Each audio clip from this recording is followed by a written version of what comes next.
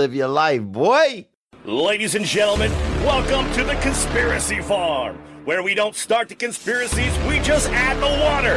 And now, your host of the most state-of-the-art, most informed podcast on the interweb, I present to you Pat Miletich and Jeffrey Wilson. Ladies and gentlemen, are you ready for war? Yeah, rear naked choke a Cocker Spaniel, bro. You know what I'm saying? Bro. Change the neighborhood up.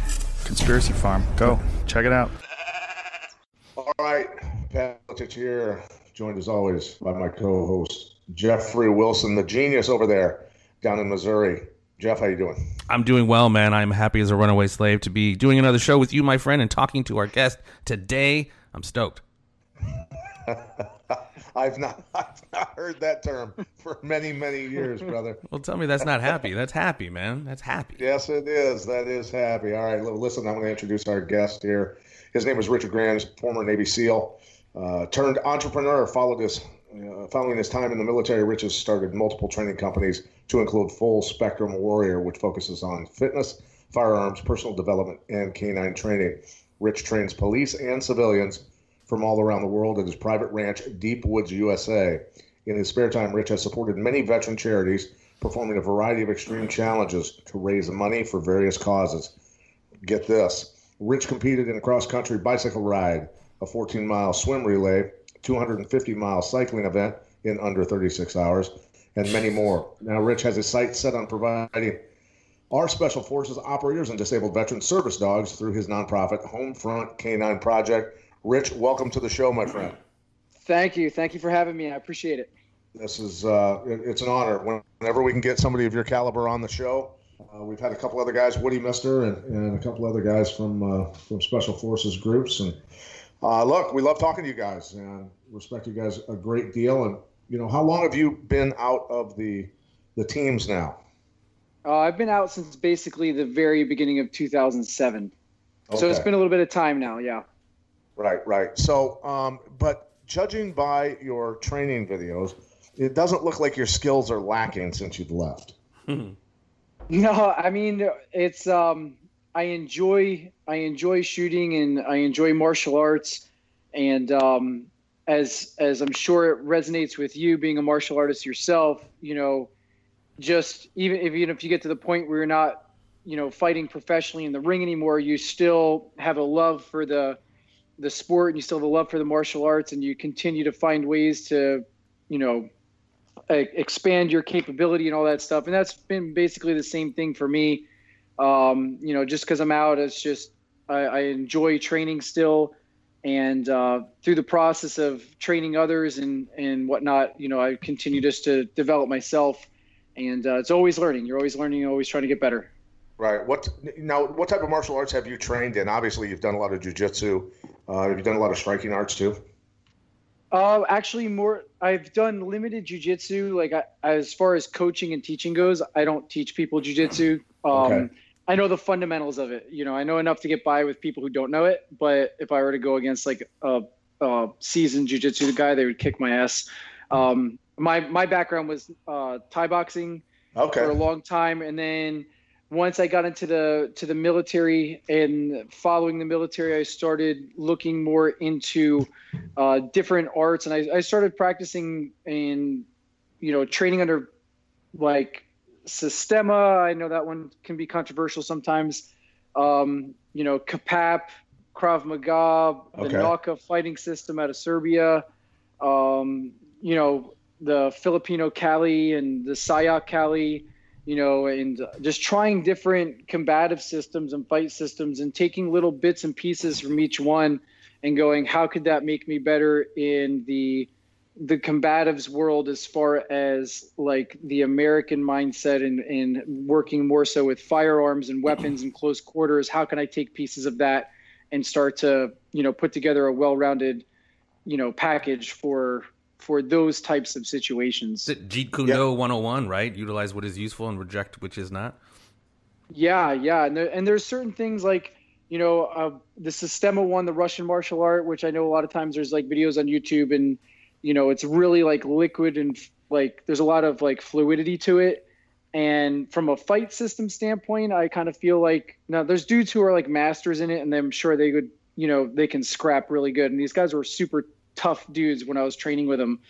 But for me personally, I felt like that system was kind of like an Aikido. Like until you get to black belt level, if you try that in a street fight, you're going to get your ass kicked. But there was so many, because it was too technical. Everything was based on a counter and a redirection of energy. So, you have to be good enough to actually be able to predict and visualize and see the movement first so that you can redirect it. You know what I mean? So, it takes a long time to master that stuff. But coming out of that, there was so many movement techniques that I thought were really good.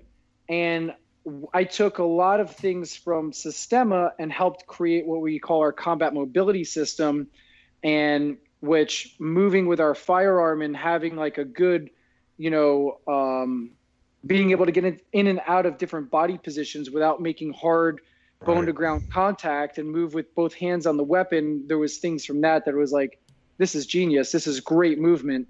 And a lot of those movements transitioned over to like the jujitsus and gymnastics and yogas and stuff like that. So, but for that, I was like, this is great stuff. But so it was just kind of taking bits and pieces of each system, and just trying to figure out what works for me. I like Systema. I've done some Systema with a good buddy of mine who we started training together many years ago. We actually fought each other in college twice. He was an All-American lineman for Northern Iowa, and I was wrestling in college, and we got in a fight in the summer one time, and we tore up a bar. He was about 285 back then, and then we got in a fight at a park once. We fought for about 45 minutes. We both went to the hospital, and he became a police officer after college. And I walked into the first martial arts gym that I trained in. It was a karate kickboxing place. And I walked in there, and there he was. And I went, you got to be kidding me. I can't get rid of this guy. So our instructor would have us fight each other every Friday night until we beat the animosity out of each other. And then he became the best man in my wedding, and I was the best man in his wedding. We became lifelong friends. But that's awesome. One of the cool. one of the meanest, toughest dudes, a great human being here in Davenport, Iowa, with the Davenport Police Department. And he and I have trained together for a long time. But he got heavy into the Systema, and I tell you what, there's a lot with that. And like you were saying, I used to practice with him, with training weapons, of course, because I'm not an expert like a Navy SEAL. I don't want to shoot myself rolling around and doing stuff, but learning the fundamentals and how to get in those positions to shoot underneath vehicles and stuff, I found really fascinating. And a lot of the concepts of absorbing energy from somebody's strike and letting your body rotate and strike with the opposite side and stuff, it made sense to me. It really did. It was pretty cool stuff. Yeah, there's a lot of takeaways from it, and one of the biggest takeaways from it for me was really getting control of your breathing. Like there's so much of it has to do with breathing. And I know if you go and do like yoga and other things that are of that nature, if you do a yoga class, like it's so much breathing into almost like a form of meditation, like a moving meditation. And one of the main things with the Systema stuff that I took away, at least, was how much emphasis was on the breathing. Right. And the relaxation and just that awareness of your body and stuff like that. It was really cool to train. I trained it for years. But at the same time, while I was training that, I was still training Thai boxing and Nauka, which is like the complete opposite. It's just big gross motor movements, and it's just smashing people. And every time you touch them, it should hurt. And it's not a fluid thing. It's a very like rigid and force on force kind of approach to just smashing through things versus to redirect things. More like if there's going to be a fight, just explode into them and wreck them as fast as you can. Exactly. And so, but it's a nice balance to be able to train both and have to be able to flow back and forth between, in a certain moment I can be fluid and then go straight into really hard, aggressive, strikes and, clinches that are attacking the nervous system or like the soft, like bone structures of the jawline or the neck and stuff like that. And to be able to just transition back and forth. Well, because I think each situation presents a different, approach, does it not? Yeah, I believe so. But like the thing with the Naka stuff is it's such gross motor moves. Like anything else, you have to practice it. But it's like it's almost like idiot proof. It's like we got 4 strikes. They're real simple, and they all have been proven to work over time. Why complicate this? Right. You know what I mean?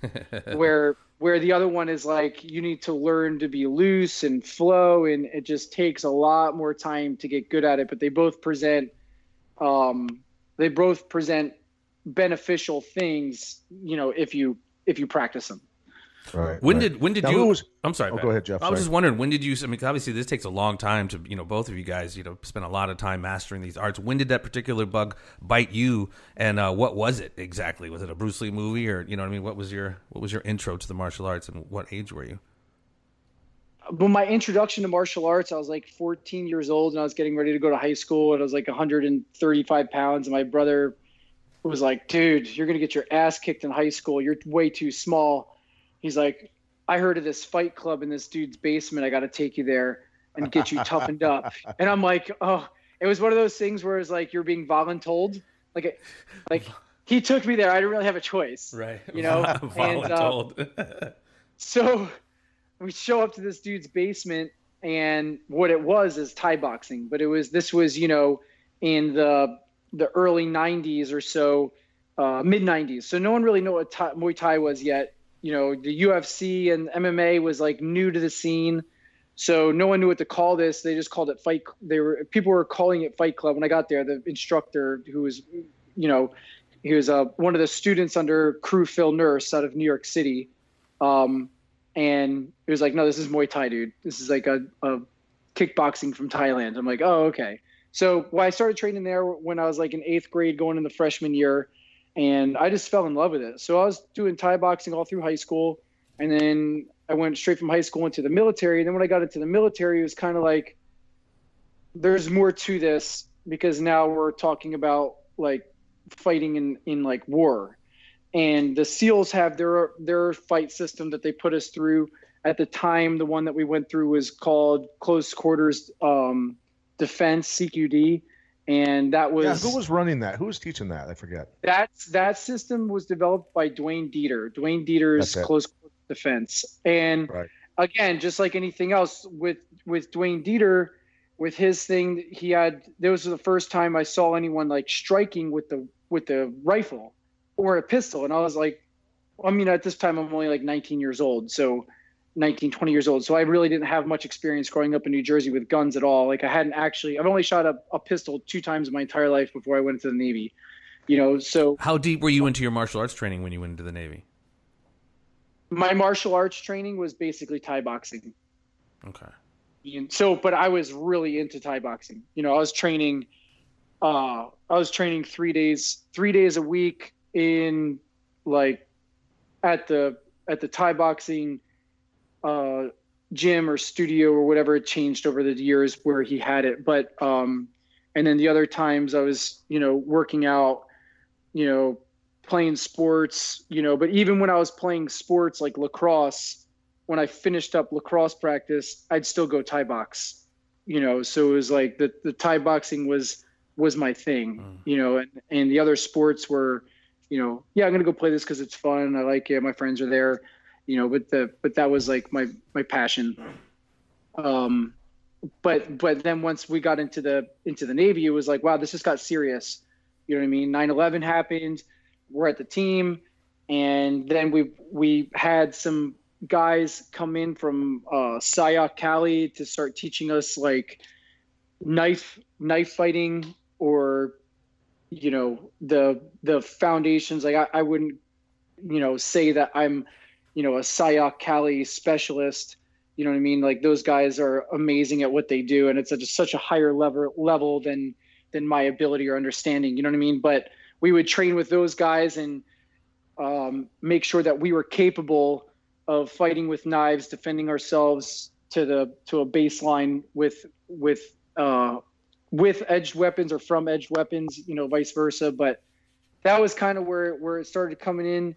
And honestly, like the SEALs at the time, they weren't going heavy into the combatives. Like the baseline of the combatives was, we're going to teach you how to do weapon strikes with your gun in your hand, because why in the world would you ever not have a gun in your hand? It's like, okay, Yeah.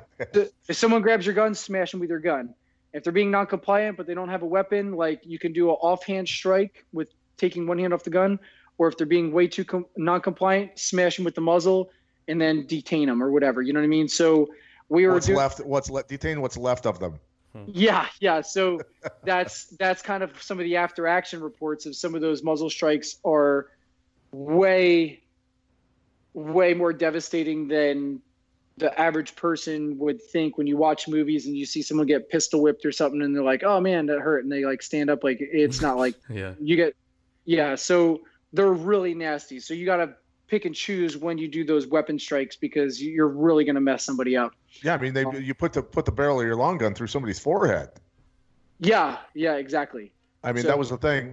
I was not privy way back in the day when big, large groups of team guys would show up at my gym, and my buddy Mark Hansen, the law enforcement guy, the cop, goes, what do you guys do when, somebody's not compliant, because when we do a drug raid or a warrant or whatever, we just put our hand on their face palm them, and just guide them to the ground, down. And the team leader goes, yeah, we just punch a hole in their face with our gun. Yeah. Two totally different jobs. Yeah, from a military standpoint, it's like you can, in many cases, you can kind of get away with that stuff under certain circumstances. But in law enforcement, obviously, the sensitivity and the nature of it being with non-war zone, like rules of engagement and procedures, use of force stuff. And you can't do that. But so that's one of the things that I've been working with over the years a lot with law enforcement is the utilization of the high ready position, which that high ready position is a very good position for doing those weapon strikes. And it makes it very hard for someone to counter your gun when you have the weapon. So if people are listening and like, what the hell's a high ready? So the high ready would essentially be, if you imagine someone in a boxing stance, and then you kind of like take your hands and you bring your hands together so they're touching, and the pistol would be in your hand. So your elbows are a little bit wider than where your hands are. You're making like a chevron, and the weapon is up in front of your face. So your hands are up in a fighting position and you're working in confined spaces. If someone were to try to grab your gun and grab you, your arms are still in that fighting position. And in this, it makes it very easy and very effective to use the gun as a bludgeoning tool to create the space necessary to get the angle so you can get a shot off if needed. So it's much harder to disarm someone who's holding a weapon in the high ready than it is like the low ready. Now, the low ready is deemed to be safer, but in all realities, like when you pressure test it, it's not. It just doesn't look as scary. But working with different police departments, they're starting to realize the benefits of this position, and in some cases are starting to go, okay, well, maybe a weapon strike in the case of someone trying to grab hold of the gun is actually like the time where it is legit. You know what I mean? Like, not coming in and saying, get on the ground. They're not complying and smash them in the face. But in the case that someone grabs your hand and tries to wrestle you for your gun, that is the opportunity of when, in breaking the contact away, one of those muzzle strikes does, do the damage necessary in many cases where it can stun the person enough for you to break away. So, and if they keep coming, then. Yeah. Well, I mean, it's very hard if someone's holding on to the weapon, and we see this a lot. So we do a lot of work with, when I'm running the classes and teaching, gun disarming or our weapons combatives, the whole premise behind it is we teach gun disarms, not necessarily so like if you're at the ATM machine and someone pulls a gun on you, that you try to disarm the pistol from them, like, dude, just give them your wallet. You know what I mean? Right. You lost, they got you. But it's more so that if you as a homeowner or you as a concealed carry, citizen or a law enforcement officer, you draw your weapon in self-defense and not having a good understanding of how easy it is to have that gun disarmed, you now know how easy it is to do the disarm. So the whole purpose of teaching you that is so you can counter having your own gun taken away. And yeah, that becomes Pat actually mentioned that a while ago on the show, and maybe it was a private conversation. It is staggering the number of people who are killed by their own gun, not just like accidental cleaning, but in the situation where you pull it and it actually you get it taken from you. Exactly. And when you're a police officer or you're, maybe it could be a civilian too, but more so with law enforcement, when you have your rifle with a sling on or a subgun with a sling on, the sling is a very good piece of equipment. But if someone gets their hand on your weapon, you better know and you've better practice how to counter that disarm, because that sling will be used against you so quickly and makes you so vulnerable.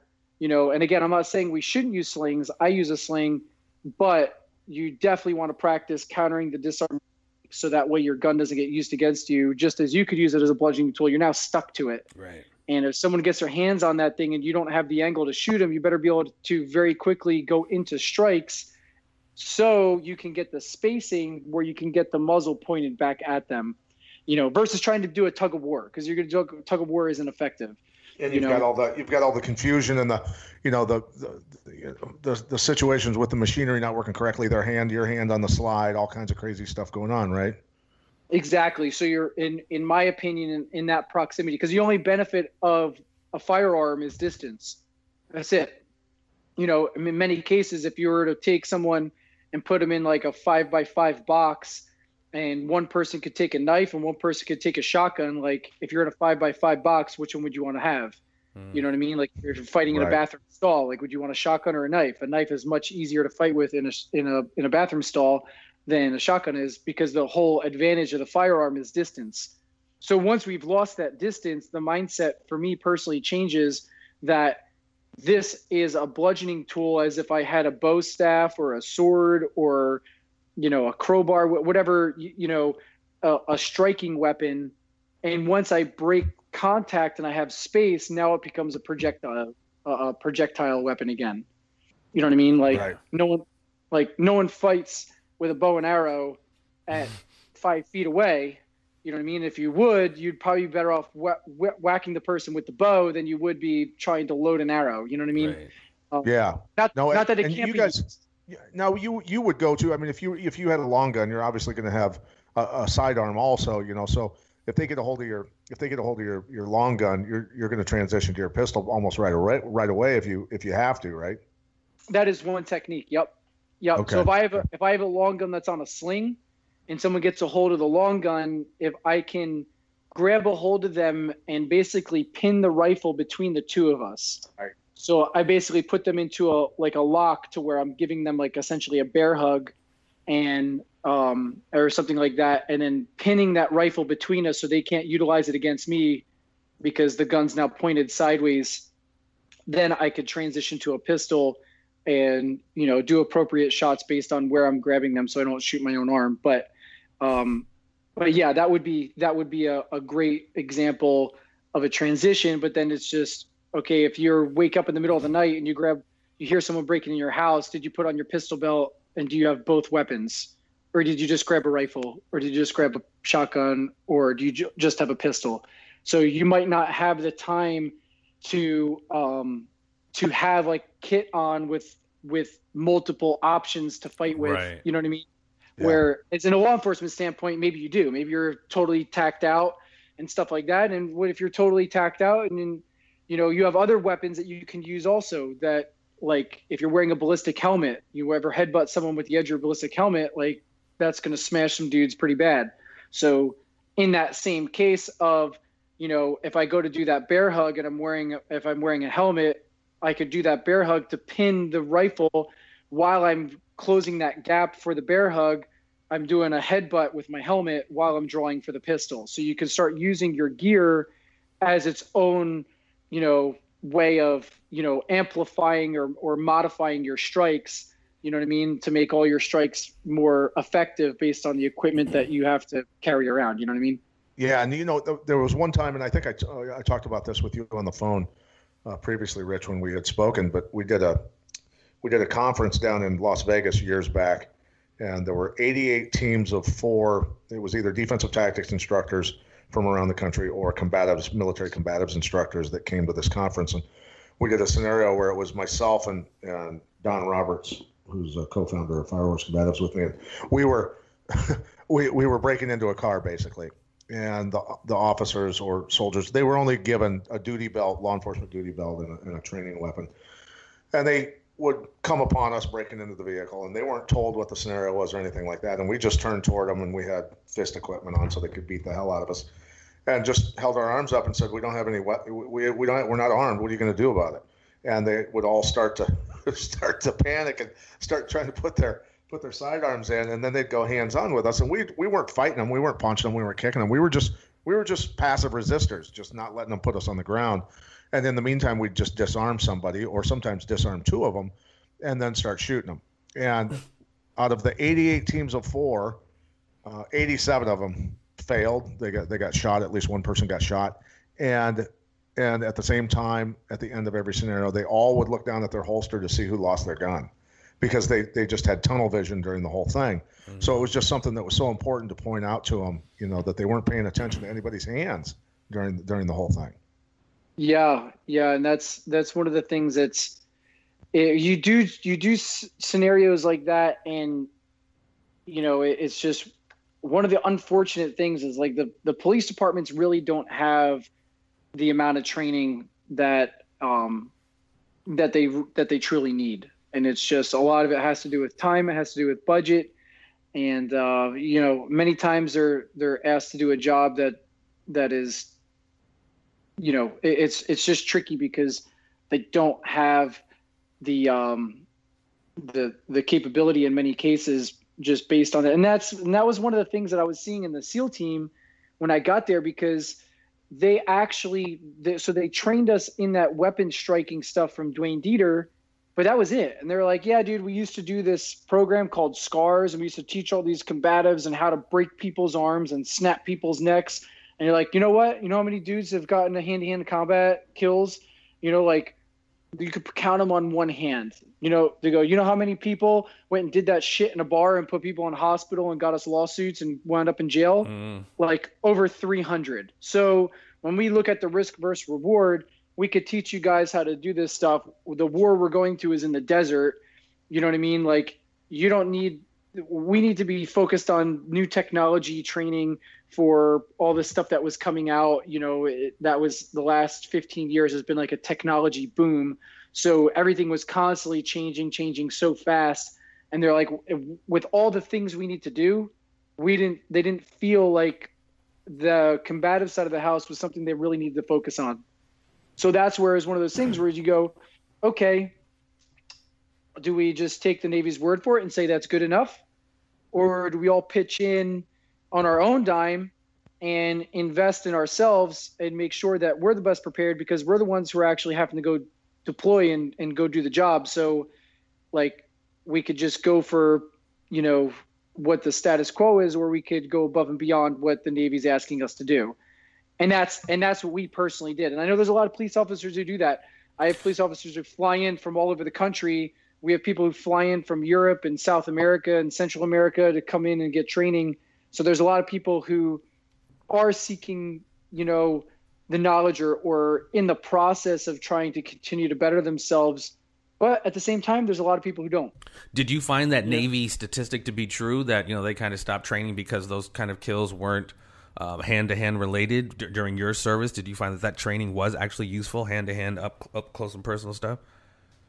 Well, I mean, the thing with it is even if you were going to put your hands on like a prisoner to do detention work, like those officers were going against Pat in that drill you were talking about, like if they had a background, and I know I don't have the biggest background in jiu-jitsu, but just having the confidence to go hands-on with someone, right?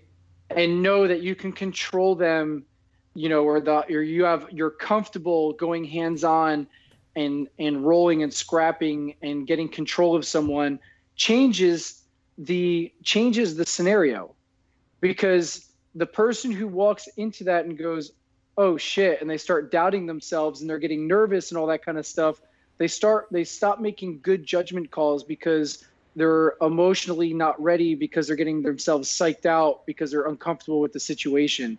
Where if you have someone who is really good hands-on and feels like they're good to go, then they just have more confidence. They trust themselves. They're more comfortable. They can stay relaxed through the situation better and make better decisions through it. And it's just kind of one of those things, in my opinion, is like, yeah, man, you can pick up a weapon and go put a red dot on it and shoot really fast and using a red dot. But that still doesn't mean that you shouldn't have the knowledge of shooting with iron sights. And it's like, iron sights are the foundation. Right. You know what I mean? Anyone who shoots should know how to shoot with iron sights. And then if you want to add an optic onto it, cool. But just because they invented, electronic optics doesn't mean that you throw your ability to understand the foundations of shooting a rifle with iron sights out the window. You know what I mean? Absolutely. Right. And that's the thing is, the first time I went shooting out in Virginia with a bunch of SEALs, I didn't even want to pick up the gun after watching them. I went, this is ridiculous. The plates are just going ding, ding, ding, ding, ding, ding at that C2 training facility out there. And then the instructor gave me a shotgun. He goes, hit those 8 targets. Let me see how fast you can do it. I'm going to start the timer. You ready? And I did it, and I hit the targets. And he goes, yeah, not bad for a civilian. That's all right. And he goes, all right, you take the timer, give me the gun. And he's got 8 shells in his left hand and the gun in his right. He goes, I'm going to load one, shoot it, load one, shoot it, load one, shoot it, and you time me. And it was so fast and so accurate that I just it was mind-boggling to me how efficient they are. I tried to explain to people that I would rather have an entire National Guard unit hunting me, 1,000 people hunting me, before I'd have one SF guy that's that highly trained hunting me, because you're done. That's funny. And that's the best way I can explain it, is just you just really don't have a prayer, just throw in the white flag and be done with it. But let's talk about your training facility, Deepwoods, USA. Yeah, you've got quite a bit of acreage down there. Really cool place, and we'll get your Instagram account and everything out to everybody here at the end of the broadcast so that people can go check out your videos, because it's some really, really cool stuff. But if I came down there, am I going to learn things like carjacking defense, a home invasion, room and building clearing, all these different things that civilians really should know to protect themselves? They can certainly get that with you, right? Yeah, they can get that. And what we do is, like, so on the property, like, I designed it because I felt like, in my opinion, shooting ranges are designed the wrong way. And I know that's an arrogant statement, but there's a necessity to do the fundamentals and to do line shooting. And I don't want to say I catch heat in the firearms industry, but there's a little bit of controversy in the approach, and what most people do, and what the not to throw the NRA under the bus, but it's just based on overall safety. And I'm not saying we shouldn't be safe, but with the idea of like firearm safety is everyone gets online and we're going to shoot some rounds, and we're going to micromanage everything you do because you're an idiot and you don't know what you're doing, and you're going to shoot yourself in the leg. And, I am going to yell at you before you even start to turn because you're an idiot, and you're going to shoot the person next to you. And granted, there are some stupid people who come to the range and do some really dumb stuff. So I get where that comes from. But the problem is, if you constantly treat people like they're freaking idiots and you micromanage everything they do, then you never give them the opportunity to ever actually be confident in themselves and to move with their firearm. So all these people are like, until you're a super professional, like, competition shooter, we're going to treat you like you're an idiot because you're not capable of moving with your firearm. And to me personally, that's counterproductive. And I think it's the wrong way of going about it. In my opinion, you should learn to move with the firearm first. You should get comfortable moving and handling it. And we can do dry fire drills, we can do simunition drills and all this kind of stuff. If we're talking about tactical shooting. So in this nature, you start to become familiar with your movement, you become familiar with your weapons handling, because most people who come out there, they already own guns and they already have their concealed carry license, and that gun is already in their car. So if they're already carrying it, why am I going to wait 5 years to when they become a professional competition shooter to go, okay, now you can actually do something that involves movement with your firearm, right? When they've been moving with their firearm every day the last 5 years. So let's make sure their movement's good. You know what I mean? Like, if anything else, let's just make sure you don't screw up the movement part. And then on your own time, you can continue to go to the range and dial in your fundamentals of shooting accurate and fast. So we'll break up the training into different categories of all that stuff, like the vehicle CQB, your family home protection, team movement and communication, strategic thinking under stress is one of the ones we have coming up, which is like getting you to do multitask thinking and cognitive thinking drills while shooting. And people are like, that's too advanced for a new shooter. And it's like, okay, well, if they wind up at an active shooter event, can they make decision making while doing the fundamentals of shooting? Like, I know it seems like it's too far advanced, but that's the reality of what someone might do. And if do you want them to pull that gun out in their church and shoot the wrong person, or do you want them to pull out the gun, shoot at the right person, but maybe take 3 shots to hit them between, if this happened next month?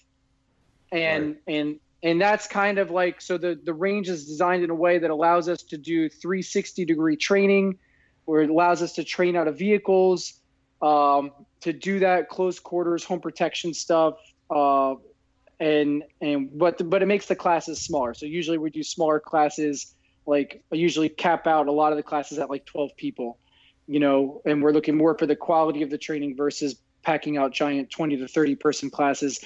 Not that I have anything against that. It's just, you can't really do the classes the way that I'm running them with that many people.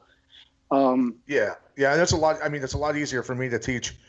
I can teach 100 cops defensive tactics because generally as a group, they're all going to do the same thing, same 3 things wrong on what I'm teaching them. And I can teach them as a group and say, these are the 3 things you're doing wrong. And then center them back up and say, okay, a lot of people are still doing this part wrong. Once it's fixed, then I can move on. But there's no projectiles flying around. People aren't at risk of dying in that scenario. So it's a totally different setting. Yeah. So, but yeah, that's what we kind of designed the range around. It was like, the range is designed in a way where we can, do movement, bring it in. And every time people come out, the range is set up a different way. So it's very rare that anyone comes and trains out there and they see the same range twice.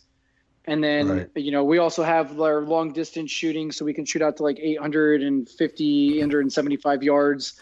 And when we have like a cabin out there, and we've just built an obstacle course, and we do our canine training and stuff. So there's a lot going on out there. It's pretty fun. But well, when we finally get this show on the road, champ, that sounds like an awesome episode. That's coming down and shooting that and going through the rigors, man. That'd be pretty sweet. Oh, you definitely should. It'd be a lot of fun. Where's it at again? It's in Central Florida. It's about an hour north of Orlando, like 40 minutes, west of Daytona Beach. Okay. Yeah, so pretty easy. We got a couple airports and options to get into down there. Yeah, that sounds fun, man. That sounds real fun. Champ, you're going to say something? Yeah, I just wanted to say that did you guys do a lot of, I know you did a lot of live ammo training, of course, in the teams and everything, and, when you were and everything like that, which is dangerous enough itself in shoot houses and everything, but did you guys do a lot of simunition, offense versus defense type stuff? Yeah, we did a lot of it. Okay, because I was always the bad guy for a lot of years. All the departments in the area would say, "Hey, we're doing a big training, simunition stuff," and you're an armed drug dealer. That's what you are today. And they would, and so I learned the hard way. I got shot up. Trust me, I got shot up by a lot of guys with AR. Simunition where they'd give me like a 9mm pistol. I'm like, this in no way, shape, or form is this fair. Isn't fair. Yeah. But I got pretty decent at ambushing them and stuff like that, and being able to avoid and find cover and have some fun. At least hit a few people. But that was the the hard way of training. But what it did teach me is that everything changes when you're getting shot back at. Yep. I mean, you get the tunnel vision and all of that stuff, especially like the first 5 times I ever did it. It's even though you know you're not going to die, it sucks getting hit with that stuff. Yeah, and it's a very humbling experience, and it really teaches you very quickly what works and what doesn't. Yeah. You know what I mean? Because just because you get the bad guy, it's like, just because you get the bad guy doesn't mean you win if you still got peppered like 3 times yourself. Yeah. You know, and it's like, if it's an active shooter thing and you want to do the hero mission and take out the bad guy, and it's like, but you saved all the people. You know what I mean? Maybe that happens, but if possible, let's try to take out the bad guy fast without getting ourselves shot at the same time. Like, that's kind of best case scenario, Right, you know? right. So, but you start learning what works and what doesn't work a lot. And when I see a lot of photos of people doing these tactical competition shooting drills, and their use of cover is just super sloppy, and it's not realistic in the form of, if someone was actually shooting back, that's Right. not how you would position your body. Or maybe you would position your body, but you're going to get shot at the same time. Right. Yeah. You know, and yeah. one of the things when we'd run the scenario-based training was when I had the bad guys. So let's say I was coaching you as playing the bad guy. What I like to do, because what happens is there's a fine balance of beating up the police and making them not confident. Right. Versus, hey, dude, if they screw up, you need to make them pay for it. So what I like to do is, if you're the bad guy, for example, if you were in a room, you know, I might have you put your gun on the table. And as the police are moving through the hallway and approaching that doorway, maybe not shadows or noise at this point, but if you see like their leg or their elbow, because they're you know, telegraphing the movement and they're exposing themselves before they see you and with the gun, then you see their elbow from inside the room, you can pick the gun up, and now you can ambush them when they come around that corner. But at the flip side, if they're doing their movement correctly and they don't overexpose themselves, and the first thing that you see is that gun come around the corner with their eyes behind it, then you can make that decision, right, to then reach for the gun, and they can say, don't move, you know, keep your hands up, and you reach for the gun and they shoot you. Or you just keep your hands up and see if they shoot you when they shouldn't have shot you. But now you give them the opportunity to win, but if they screw up, you then make them pay for it. You know what I mean? But then Right. now it starts to go, man, oh dude, I didn't realize overexposing, because what'll happen is sometimes people will do it and they'll have the person in the room's like having an anxiety attack because they know they got like 15 dudes coming for them. You know what I mean? So they're like, all right, I just want to at least get a couple of them, you know. But if every time the cops go in the room, they get hammered, then they start losing their confidence, and you wind up with something where you have police officers like the dude down in Miami when the school is getting shot up and he's hiding outside the school and doesn't go in.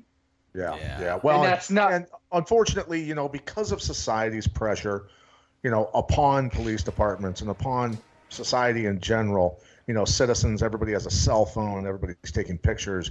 You know, the video always starts after something happened that pissed the cop off, you know, and they're more worried about getting sued than getting killed half the time. And so they have a massive amount of pressure on them. And also because of society, you know, hiring standards have gone down a lot. So you've got people, you know, that have a gun on their hip. And, you know, I mean, the average decent high school wrestler could take that gun from them. And that's the scary part, is that those people, you know, in my mind, shouldn't be out on the streets. They absolutely should not be out on the streets. They're a walking dead man. If a hardened criminal wants to take that weapon, they're going to get it. And it's a scary scenario. And people wonder why cops are shooting unarmed people. Well, it's because they're scared to death. The city isn't paying for enough training, and they you know, most cops when they're rookies have never been in a fight in their life. Yeah. No, that's such a true statement. It's funny you say that, because I remember I was working with one of the Native American nations in New York, and I was there doing their security training for their territory, right? and the people who were the security guards were of their nation, and they wanted me to come in and do all the firearms training. And while I was getting these guys all trained up, there's this contract I had. I was going up there monthly for a week out of the month, and this went on for almost a year. And we were doing all sorts of stuff. And I was asking them, I'm like, hey guys, you know, we're getting really good at all this firearm stuff and everything. Like, what are you guys doing for your combatives? And how many guys have actually been in like a fist fight? Like, you guys been in street fights? And most of the guys hadn't. You know, maybe they got in like one fight.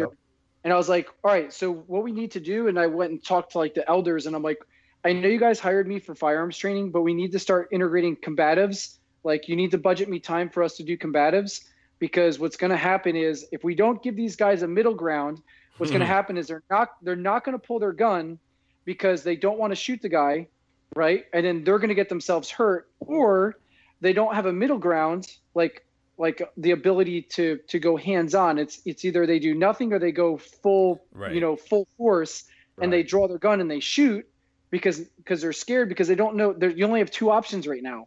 They do nothing or they shoot. And in that case, the people they're going to be shooting are people of your nation. You know what I mean? Like, these are like their cousins, or you know what I mean? So, and as if you're a law enforcement officer, it's the same thing. Like, these are the people of your community. So it's so important to have that middle ground in your training regiment, so that way you can go hands-on and you have the ability to transition to more force or less force based on the necessity of the situation. What they've done with that is they've used technology, and I'm not bashing technology, but like, instead of training the officer the middle ground, what they do is they go, hey, well, here's pepper spray. Instead of training the officer in the middle ground, they go, hey, here's taser. You know what I mean? But they never actually went in and did more thorough training. They just bought gizmos. Right. And you do a lot of functional fitness, and something interesting. I was taught a lot of functional fitness, the kettlebells, the Indian clubs, and a lot of the other stuff. You know, of course, I was climbing ropes as a kid constantly because I was in wrestling from age 5 on into college. But the functional fitness stuff and the kettlebells and the Indian clubs made their way into this country many, many years ago when the Germans immigrated here, and they had something called the Turner Halls, and a guy by the name of Dr. Ed Thomas, who is, in my mind, probably the first and foremost expert on functional fitness, because he grew up training in a Turner Hall in Davenport, Iowa, right here where I live, right next door. And the Turner Halls had cargo nets hanging, and kids could serpentine upside down, up and down through the ropes, 40 feet into the air. They could climb ropes like monkeys, pommel horses, kettlebells, all kinds of tumbling gymnastics, because the Germans believed that those Turner Halls that started in Germany were to train the youth to have a generation that could defend the nation. Because once you're functionally fit, you can do anything in terms of a fight. You can be taught how to fight. You can be taught how to play any sport because of that. And so I see your videos. You're doing a ton of that stuff, and obviously you hold that in high regard. Yeah, definitely. I mean, you hit the nail on the head when you said, you know, if you have a society that's strong and fit, they can be taught to do in that aspect of our full spectrum warrior training philosophy. The shooting would be under a technical skill. You know what I mean? Like, you are the foundation, and all of that is a technical skill. Yeah. And with our training philosophy at the Full Spectrum Warrior, like someone like yourself who comes from a martial arts background and being, you know, a world champ, the aspect of the technical part of fighting, like the strikes or whatever, is just one little tiny piece of the big puzzle. Right. You know what I mean? Like, you have a strength program, you got a diet, you got people coaching you on mentality, so the opponent doesn't get in your head or you don't beat yourself up, you know, and there's all these other aspects of it. And the one little piece that everyone sees is the technical part in the ring, but all this other stuff supports that. Right. And that's really like the meat and potatoes. And then that's like the tip of the spear. So yeah, I totally agree. Like that functional fitness and the ability to be healthy and, you know, have endurance to create power and all that. And I really like the functional fitness stuff. For me, not only is it important to be strong, but I also find that doing a lot of that stuff continues to help me, like on a neurological level, of doing things that are hard and confusing and having my body constantly trying to figure new things out. So once I start getting good at one thing, I'm like, okay, cool. I kind of get bored with it. I'm like, how can I make this challenging again? And to make it challenging, it's not always by adding weight, for my opinion, I'm not the biggest, strongest dude out there, and when you go right down to the primitive part of fighting, the like I like to call the caveman stuff, the stuff that I'm supposed to be good at, right? The functional fitness, teaches me how to move, and I've got to learn how to move myself correctly before I can ever begin to move another human being. So that's the biggest problem. You see, the term pig pile. When 7 cops have a hold of one guy and they can't figure out how to get him on the ground because they're pulling him 10 different directions, and it's chaos, and people end up getting hurt and sprained ankles and separated shoulders and broken ribs and all kinds of stupid stuff takes place. So that's the thing that we do. We try to focus on is just teaching people how to move first and foremost. They have to be able to move themselves first and foremost before they can ever grab a hold of somebody and be able to even, remotely get them to the ground and in prone position and get cuffs on them with any semblance of a skill set, It's funny you say that because there's always that troll who comes on my Instagram account and is like, I feel like all this guy does is teach people how to lay on the ground and walk. And there's some truth to it. It's like, yeah, the reason why I'm teaching that is because once you bring people out there and you go to do this stuff, people can't multitask. They can't multitask the brain to do a simple movement. I mean, and you've seen this if you're out there and you're a personal trainer, you know what I mean? Like there's people who come in, it's like, can they squat? Can they sit in the chair and stand up? Yeah, they do it every day. But as a personal trainer, you watch them do it and you go, oh my God, if they continue this movement pattern, it's no wonder that their back hurts and their knees ache and their ankles ache because the wrong muscles are doing the movement. Like, can they do the movement? Yeah, but it's not being done it's not being done in the most effective way. So there's a lot of that stuff with us with just the nature of, sitting in a job all day at a desk and having shitty, body posture or being in the vehicle all day. And then, we do a lot of things with our sedentary, job and then go to the gym. And a lot of times we're like, yeah, man, I just want to work out. But you make the issue worse because you're working the wrong muscles based on what you've been doing all day. And yeah, man. So it's the simple stuff of remapping your body to move again, as stupid as it sounds, like it really is important. Yeah, it is. And, and as we talk about all of this stuff, obviously the human element is there, and there's always got to be humans in a fight. But now we're transitioning, and Jeff's gonna love this because he's gonna completely take over from here. But we've got to talk about AI. We've got to talk about drones. We've got to talk about the crazy robots, the Dude, dogs, all the stuff. Dog, man, I saw that dog creeping around in Singapore, and that is just the creepiest thing. Boston Dynamics is like the Terminator lab in the movie Terminator. Yeah. I forget what the hell it's called, but you know what I'm saying. Yeah, Skynet. Yeah. Skynet, dude, it's creepy as shit. Yeah. So, let's talk a little bit about that. Obviously there was some drone stuff going on when you were in. It's accelerated exponentially since you've been out. And look, they're talking about tracking us. They're talking about, social point systems, all this other crazy stuff. Here's what I'm thinking, and this is just me saying, well, if I'm a group of special forces guys that doesn't want this to happen, and have society taken over by this, well, number one, we've got to figure out, how to deal with the media, because the media obviously isn't telling us the truth.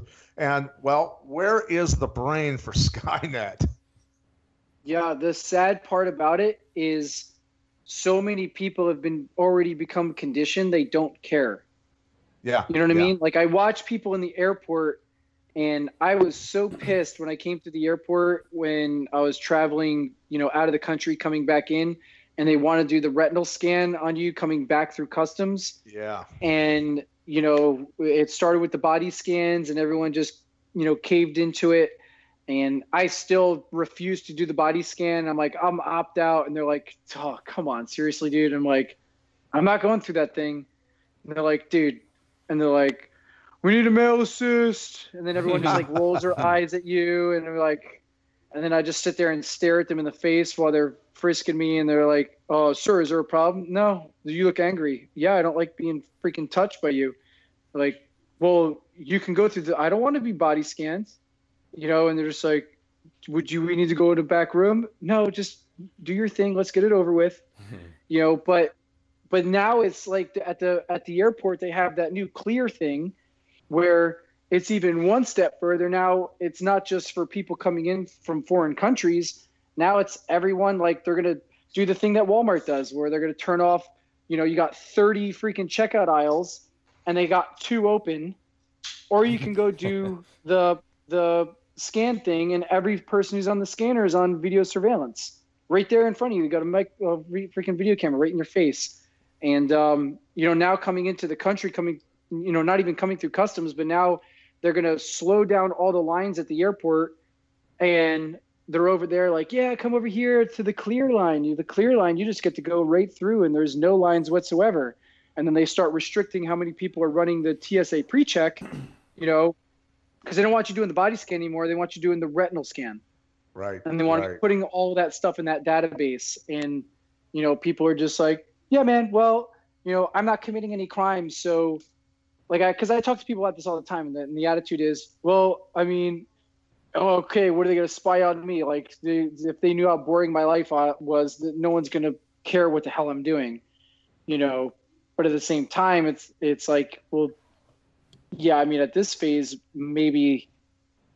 But when you start seeing what they're doing right now with all this coronavirus stuff and, you know, doing this country shutdown and, you know, I'm going off on a big tangent, but trace tracking, you know, with cell phones, they're already tracking their cell phones and talking about people coming in too close of proximity with each other and everything else. And, you know, I'm telling people to get Faraday bags for their phones for everywhere you go and, you know, all that sort of stuff so that they can't keep track of you. You know, that's the thing. That's just the beginning of complete and total, you know, I call it green Marxism, you know, with this Agenda 21 and all the other stuff, the Skynet, the you know. So Jeff, you know, you can go ahead and jump in on this. Well, no, I mean, like it's pretty much like I'm just agreeing. Everyone's correct. It's this technocracy. They've been planning it forever, and like you said, you mentioned, Rich, it's like it's been this slow conditioning that they've rolled out, just to kind of normalize it. You know what I mean? Well,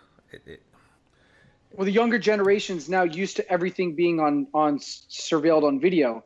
And as a matter of fact, you can't do anything, and I'm guilty of this too. You know, I'm running a company, like, dude, it's the nature of the beast. Like, right. People want to see what you're doing. If you don't video it or take a photo of it, it never happened. Like, people want to see what's happening every day, you know? And everyone, the children are so conditioned to it. They're used to having the camera in front of their face. They're used to constantly being, you know, put up onto the screen that when the government's doing it and all this stuff, they're like, I mean, this is what I do all day. I have nothing to hide. What are you talking about? Well, and then it's the you know, everybody who has a digital footprint, which is everybody besides the few, you know, people that are parts of certain families that have had you know, Intel experts, you know, IT experts, you know, blocking the ability to be able to download what, you know, their emails or things like that. But even NSA is picking up all of that. But the Amish have kind of avoided it. Yeah, the Amish. But I decided to run for office. They've got every email I've ever sent, any bad thing I've ever said about any politician, any person that I'd like to, you know, cave their forehead in, whatever. And they can use that against you to compromise you and make you vote for what they want you to vote for and do what you know they want you to do. So that's a major problem, and in the wrong hands, which I think it's in the wrong hands already. You know, we're all up shit creek without a paddle. Yeah, I think if people actually got to see what's happening in China, like, it's very interesting. If you want to do like, I'm sure you guys have seen this, but if the listeners haven't seen this, if you look up this dude, I forget his name, but basically he went and challenged all the fake martial arts, not even the fake martial, these dojos and these martial artists who were like using kung like fu masters and all that. Yeah, those kung fu masters. So this MMA guy who was like one of the first dudes from China to do MMA, they were like, MMA is not a real martial art. And he's like, well, let me test it against these other dudes. And he started just beating the crap out of all these kung fu guys, and he'd come challenge them, and he'd beat the crap out of all these people. And China basically blacklisted him, and they're like, you can't show this stuff because this is ruining our tradition, and it's disrespectful to China. And in China, they have this whole thing where you have a social credit score. Yep. And this stuff isn't made up. Like, you can go look at it, and people don't realize how dangerous this social credit score thing is, because this guy who is doing martial arts, he wasn't breaking any laws. But because the government didn't want him disrespecting the national traditions, they basically gave him this bad social credit score, and he couldn't get a bank account. Yeah. He couldn't buy a car. He couldn't travel like outside of his town. We've talked about it often, and this is again a part of that technocracy in the Agenda 21. When people say like, "Hey, I don't care, collect my data." I mean, I guess if you want to acquiesce in that way, that's your choice as an adult. But you know, our kids are also being tracked because they have phones younger and younger, and more that data collection is created. Like you said, we're moving more away from that fiat physical currency and more into that digital currency. And you're not going to be able to play ball if you give money to this particular social club, or if you drink this too many, or whatever it is. Yeah, so it's exactly what we're moving towards, and it's really, really scary because, like you said, we've just been kind of rocked to sleep and socially conditioned to just kind of accept it. Yeah, and all these experiments are happening everywhere, and like America's like the last stronghold, because I honestly think that we're the last stronghold because we're the last country that still has armed citizens. But I do a ton of work down in Brazil and a lot of stuff in Europe, and like you just watch the erosion of these countries, and people will be like, "Oh, our politicians wouldn't throw us under the bus like that." And be like, Please. "Dude, if you don't think they would, like, you haven't been paying attention." When they started bringing all these, Syrian refugees into Europe, at what point, like, they said we're going to bring in Syrian refugees, and literally within months, 90% of the people coming into Europe were coming from Africa, coming from Somalia, and stuff like that. And it was like, I thought we were rescuing Syrians, and if you challenged it, you were then racist, Nazi, and they started it in Germany, which was really easy to do because if anyone opposed it in Germany, then you're obviously a Nazi. So everyone shuts up because no one wants to be called a Nazi. You know what I mean? And with this whole thing of multiculturalism, there is no more European culture. So we can adopt everyone else's culture, right? In Europe, you can be anyone else's culture around the world except for the European culture of the country you're in. Yeah. And as these people come over and they do these crimes, or, they come over, they don't speak the language, they don't have any money. So how are they supposed to get a job? What are they supposed to do? And then they're doing crimes and stuff because they don't understand the culture. And then the citizens are being reprimanded because they're like, you're not being understanding enough. They don't understand our culture. And it's never mind that there's huge grooming gangs that are raping thousands of European teenage girls and children. Exactly. So now what they do is they change the German culture to fit the multiculturalism, and if you watch this happen, like, dude, they're like 10 years ahead of us. And the same thing down in Brazil, they're ahead of us in what they're doing with the criminals in the prisons.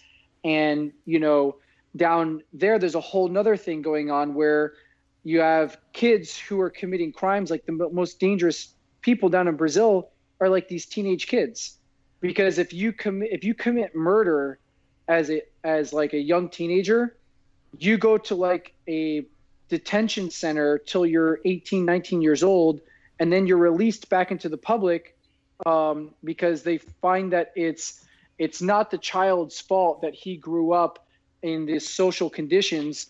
It's your fault for his social conditions. So if he went and murdered someone, it's like, well, what about the family of the people he murdered? Well, they were living in privilege. They don't understand this kid's life and his journey, and we have to give him a second chance. And it's like, okay, I get where you're coming from with that, from like a just being a good person and giving forgiveness and stuff. But what they're looking past is the fact that now all these criminal gangs are recruiting young teenage kids to go do the dirty work, because it's like, dude, you're going to go to jail for a year or two. You earn your stripes and you get out. And this literally, You know what I mean? dude, this is. I mean, even though this is again those death by 1,000 slices, this is from the playbook of what we all know now is the new world order, the removal of borders, the removal of sovereignty. This literally pushing towards basically these regionalized new zones. They're balkanizing shit everywhere, almost redrawing the map across the planet for very much so a long-term game that I don't think people quite realize how diabolical it is. And what you're talking about, it's happening like day by day to fulfill literally a larger agenda. Sorry. Well, if you destroy a nation's identity and you make everyone on their own little island, you've got the whites over here, the blacks over here, the Latinos over here, the Christians over here, the Muslims over here, and it's just constant separation, and now it's mask wearers and no mask wearers that is the ultimate divide. Right. And everybody's on an island, and there's nothing left to fight for. That you destroy the nation's heart, the nation's will to fight, almost the reason to fight in a lot of people, where they nobody knows what to identify with anymore. Certainly, a lot of people that I see stumbling around grocery stores with masks on, looking at me like with sheepish looks. Well, and again, that's a part of it too. That's again, I mean, long game, man. Look we can barely, have phone calls anymore. Everything is in text. Elon Musk is like, yeah, we're going to do this Neuralink. We already are kind of symbiotic cyborgs. We're tied with our phone. They're literally like subtly again conditioning us to just become slowly to fulfill this transhumanist agenda of melding us with man and machine. I know it sounds absolutely crazy, but that's what's happening, man. Into that AI conversation. It's really not that far fetched. It's really not that far-fetched. It's happening. It's totally. And I think. I'm sorry, but Elon Musk, I mean, you could say what you want about him, and congratulations to Joe Rogan and his new Spotify deal worth over $100 freaking million. Good for him. He had Elon Musk on the other day, and it was just, I was up late and I was watching it, but it was so stark to me how casually they were laying out, yeah, man, just, Neuralink. If you had a stroke and you can't talk, you'd be able to talk. If you had Alzheimer's, yeah, you get your memory back. If you're paraplegic, you'd be able to get use of all four of your limbs. Yeah, just get this, 1-inch diameter hole drilled in your head. They plug. I mean, it was just so casual how they laid it out. But that's kind of that's almost this new norm. I hate to use that term, but that new norm they're creating. Like, yeah, meld yourself with machine. You're already almost there. You own a phone. It was just crazy. Yeah. The whole thing's wild, man, and it's going that direction. And one of the things that is interesting about all this stuff is, the same people who are at that level. And I'm not saying Elon Musk and Joe Rogan, but like the people who are at these levels that are making all these decisions for the rest of the world, they're all in agreement that the world is the population's too big. Right. And there's two major factors here. One is the population's too big, and the human race is the parasite, and it's going to destroy the world, and we're all going to die. You know what I mean? So just like you see all these people who are preaching that there's too many people in the world, none of them are taking the first step to just go off themselves so they can help with the world population. You know what I mean? But again, this is the demonization of humans, which is again from the very playbook of the eugenics who wrote it, from UN's Agenda 21. I mean, this is all from the playbook. So what is good for me is not good for you. What the status or the lifestyle that I carry isn't the one that I have for you. You know what I mean? And we see this with the politicians in Washington, D.C. is their rules aren't our rules.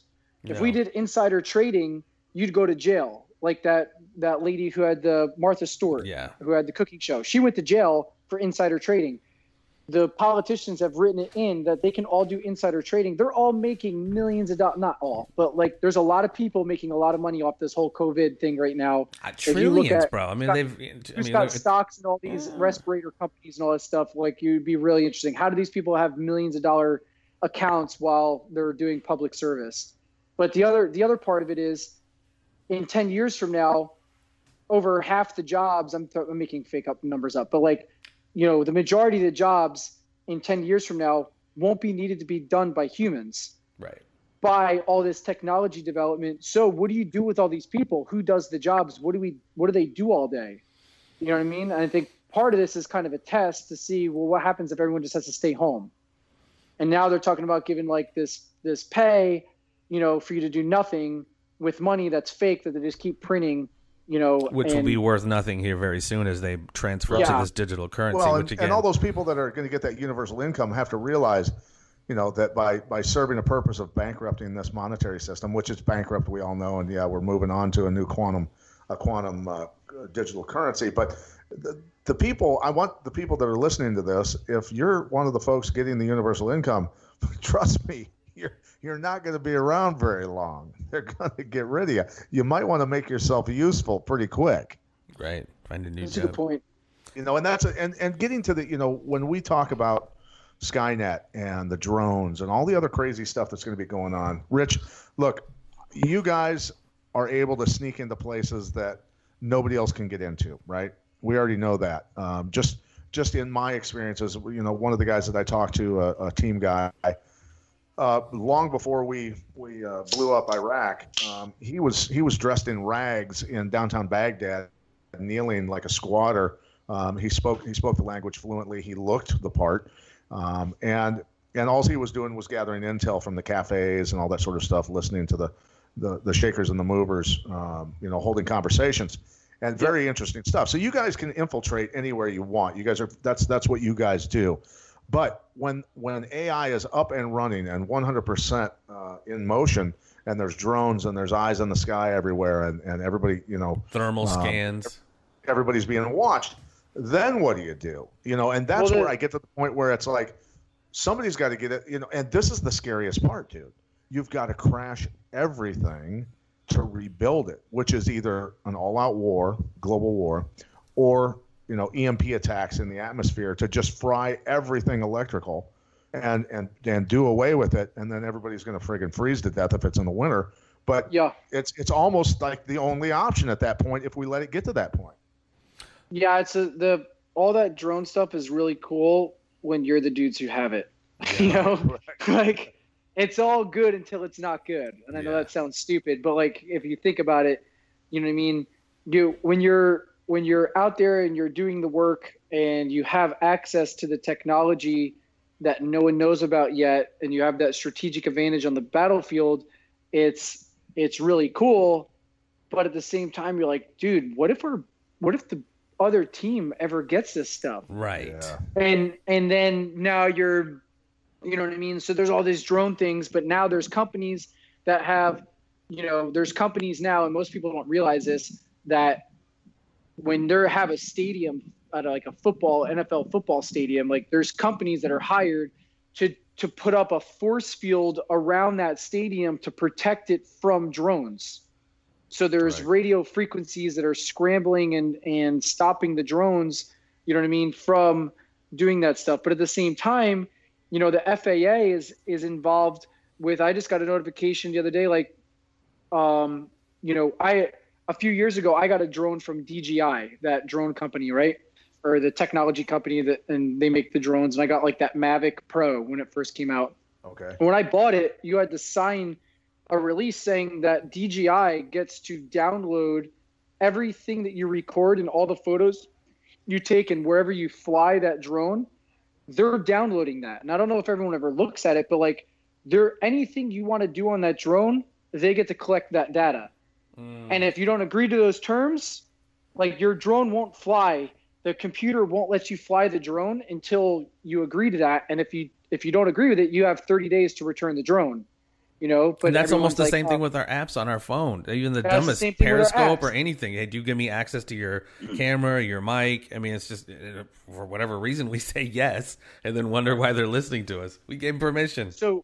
So we give them permission to do that, and the FAA is involved in this. I just got an email like a week ago from the FAA saying that they're now granting access to certain companies, right? So they're now the airspace that you used to have, the FAA came in and started restricting it because of cities and stadiums and all this kind of stuff.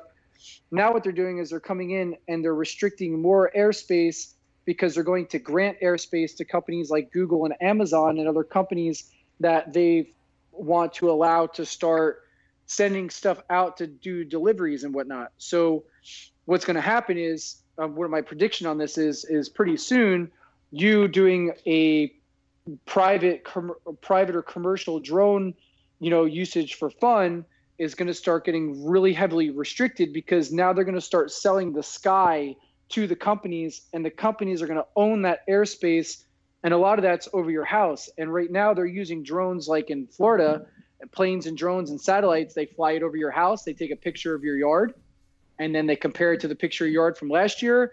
And they go, is there anything different here? Did they pull permits? And I had a friend who put a lanai over her back porch, and she didn't pull a permit. And the city of Orlando came in and said, hey, we noticed that you put a lanai in based on, and they sent her the photos, and the photos came from like a drone or a satellite or a plane, but it's this aerial photo of her house. And it's like, what's that? We don't have a record that you pulled a permit for that lanai that you put over your back porch. That's crazy. You need to take it down and pay a fine. And then she's like, okay, well, can I just pay the fine and keep the lanai? They're like, nope, you have to tear it down. We're going to come inspect it, make sure you took it down. And if you want to put up a lanai, you have to pull a permit and submit engineering drawings and an architectural draft, which is expensive. Right. And then go through the proper channels and then pay for your permit, and then have the inspector come out, all this stuff. And it's like, this isn't even like an actual livable structure. It's just a little Right. Like an awning almost. Like an awning, yeah.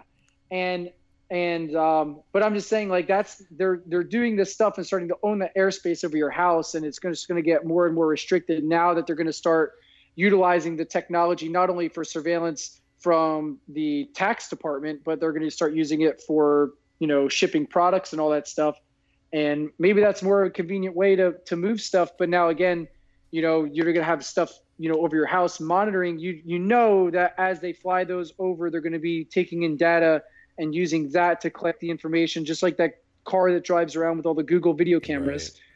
Right. I mean, but they're yeah, talking about all the semis being So that's what I was talking about before, is in 10 years from now, all these jobs are not going to be needed. Right. So if you don't have the mailman anymore, or the UPS driver because it's being delivered by drone, and you don't have the semi-truck drivers because all the cars are automated, you don't need people at the checkout counter at the restaurant because it's automated. Well, who's going to do all these jobs that are replacing by robots? Well, what do we do with the people who used to do those jobs? Yep. And now they're saying, Soylent Green, dude, feed them to the machine. Yeah, dude, the world's too populated. We're wrecking the environment, and crap, we don't have jobs for you. You're not. They've already started programming the mind part of it of non-essential. Exactly. You know what I mean? Like, your job's essential, your job's not essential.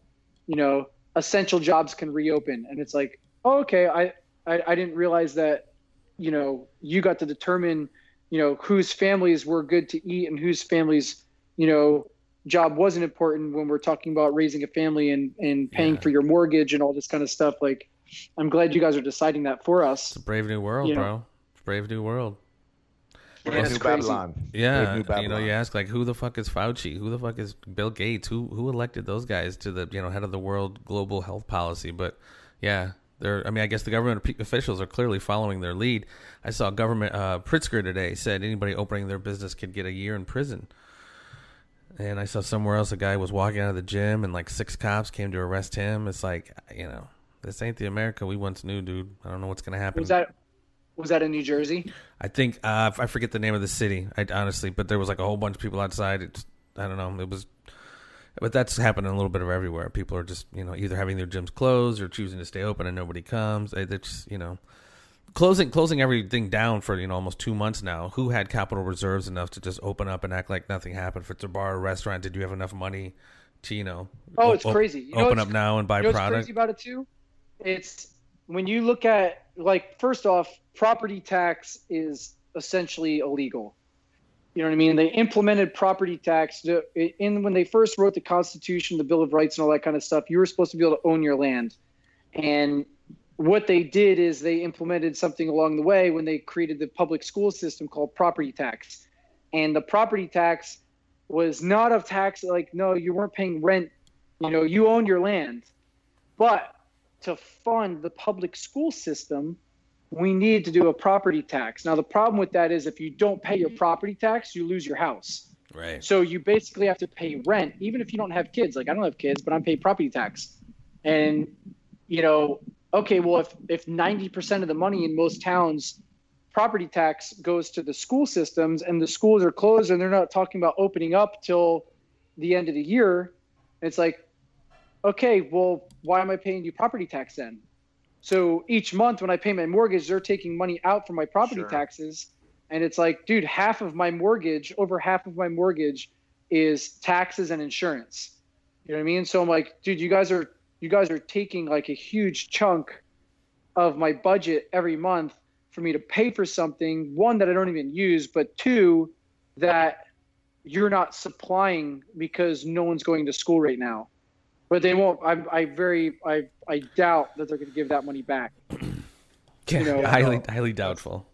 That's the thing that I was talking about, is because, they're talking about, closing the public pools, not having 4th of July events, all this other stuff, taking away amenities and everything else because it can't come out of, community, security, law enforcement, fire departments, all that sort of stuff. So they'll just sacrifice the pools and things like that. Well, my daughter's a swimmer, right? She needs somewhere to practice.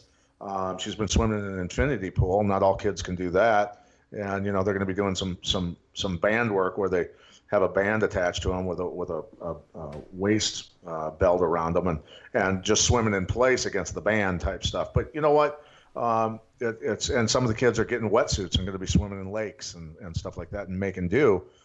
Because these kids are, they're hardcore, you know how it is. You were a SEAL, you swam a lot. Swimmers are freak athletes and do some pretty incredible stuff. But nonetheless, this isn't, and we know this isn't at all about pandemic. We know it's about the financial collapse, about the monetary reset. So you know what? The thing is, there's enough of us that get it. The gig's up, man. I said it the minute they called the lockdown, and so did Jeff, and so did you, Rich.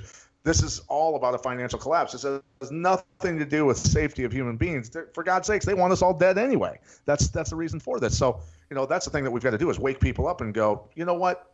When they tell you to do something, how about we'll just all not do it and just say no, and then it doesn't work. Yeah, I said that the other day. I was like, what if everyone just got up and went to work today? What if every business owner just went to work and said, you know what, I'm opening my doors, and everyone just walked outside and said, you know what, we're going back to how we had our stuff going. Like, what are they going to arrest all of us?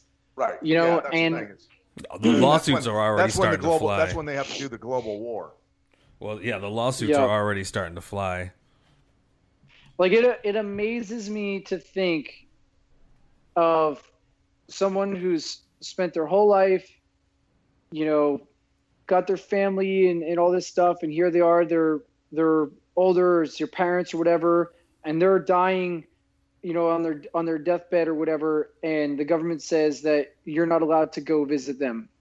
You know what I mean? It's like, hey, dude, if I want to take the risk and I want to go see my father or mother on their last days here on Earth, alive, and you're going to tell me I can't do that? You know what I mean? Or you're going to tell me that I can't go home and just die in peace in my own house? Like, the whole thing's just nuts. And knowing that this whole thing is essentially a planned, hoax or this whole thing was, man-made and manipulated, it's even more insult to injury. Yes. Exactly. And the tricky part is I got to be careful what I say, but at the same time, it's the tricky part is when you wake up every morning, when you know it, and you look and you look in the mirror, like you have that attitude every day, and you're like, man, how does everyone just let this happen? Right. And then you look in the mirror and you go, I am such a bitch. I am one of the people who's just sitting here letting it happen. I might talk about it, but what am I actually doing? You know what I mean?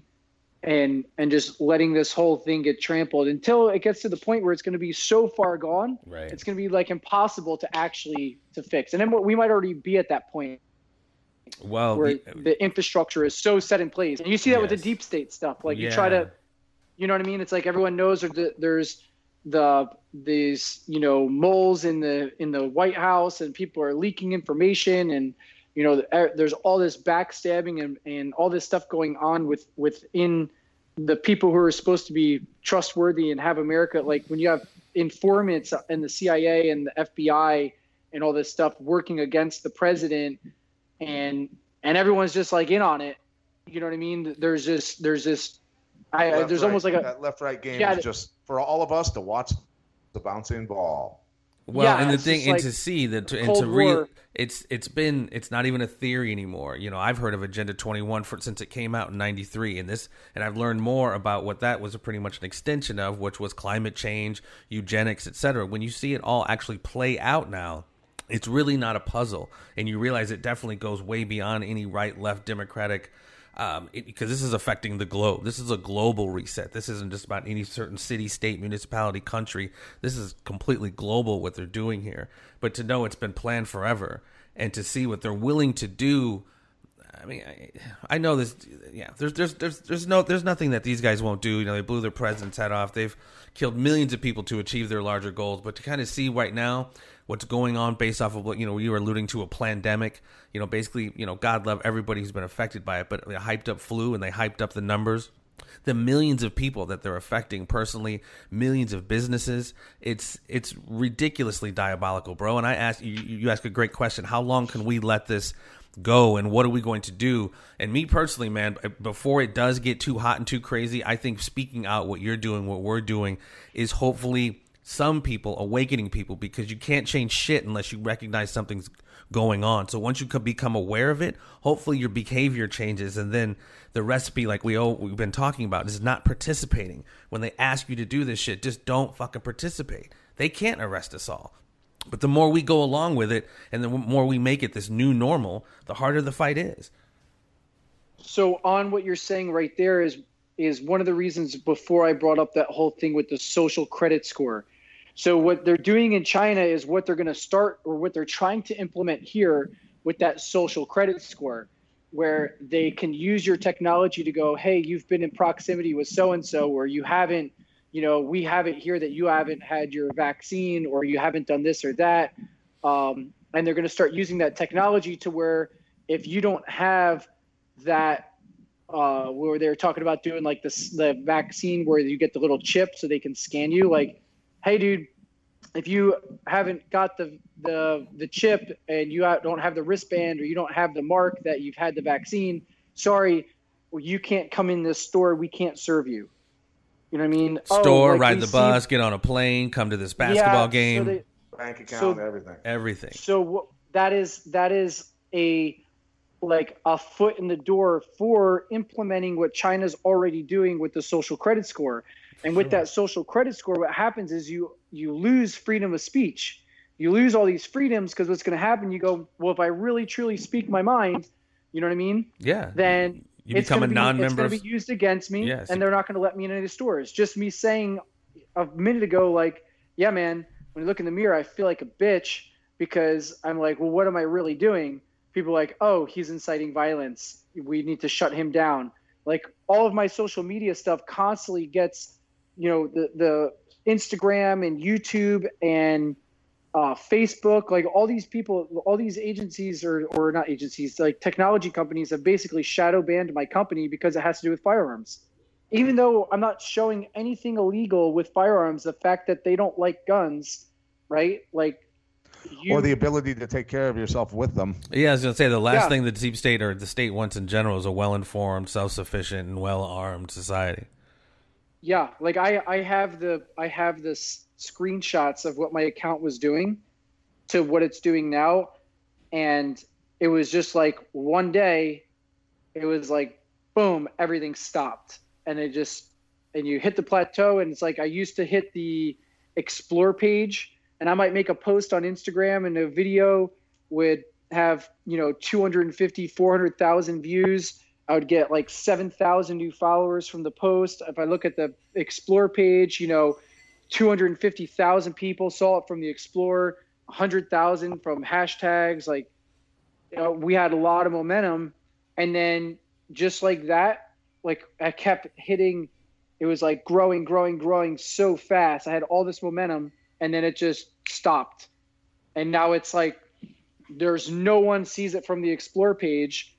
I'll make a post and put 15 or 7 or whatever hashtags of good solid hashtags that should get a lot of traction, and you'll look at the insights and will be zero views from hashtags, 0 views from the explore page. They won't let anyone who's not already following the account see it.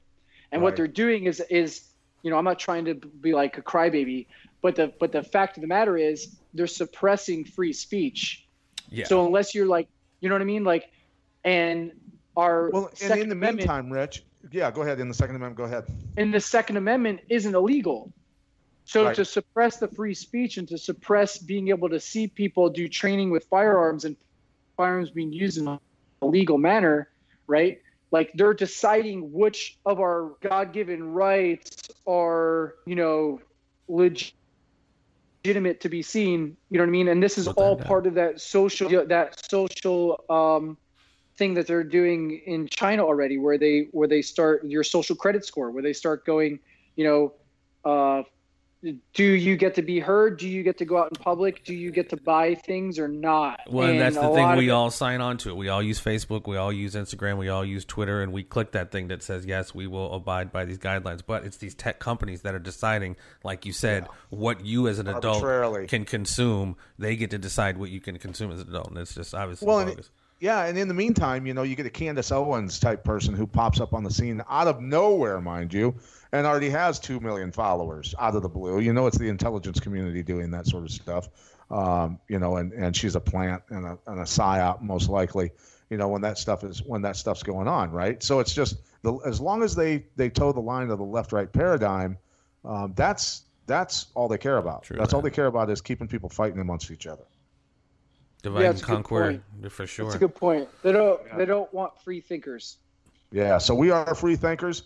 And, listen, Rich, this has been amazing. We don't want to keep you too much longer. So what I would love to do is, let's get you more followers on Instagram and all your social media. Let's get people going to your website. So please tell our listeners how they can find you, brother. Yeah, man, I appreciate that. So our website is fullspectrumwarriors.com. And on Instagram, it's Full Spectrum Warrior USA, or the second one is FSW Inc. for Full Spectrum Warrior Inc. So that's the community page. You can see the people who come and train with us, and then Full Spectrum Warrior USA is my personal page. And then on Instagram, if you go to fullspectrumwarriors.com, the website, it has the links to all the social media stuff. Beautiful, awesome, man. I'd love to have you guys out to the ranch and to do a podcast with you guys on the Full Spectrum Warrior podcast. That'd be awesome. I know people would love to hear from you from our sphere of influence. That'd be great. I'd love to do some training with you guys, and Pat, you could teach me some shit as far as the combatives goes. I'd love to learn from you. I'll teach you the caveman ways. You teach me the surgeon ways. How's that? Yeah, let's do it. I'd love it. All right, ladies and gentlemen, this has been Rich Graham, man. Rich, thank you so much for joining us. And for my broadcast partner, Jeffrey Wilson. Thank you, guys. Let you all go. Thank you, guys.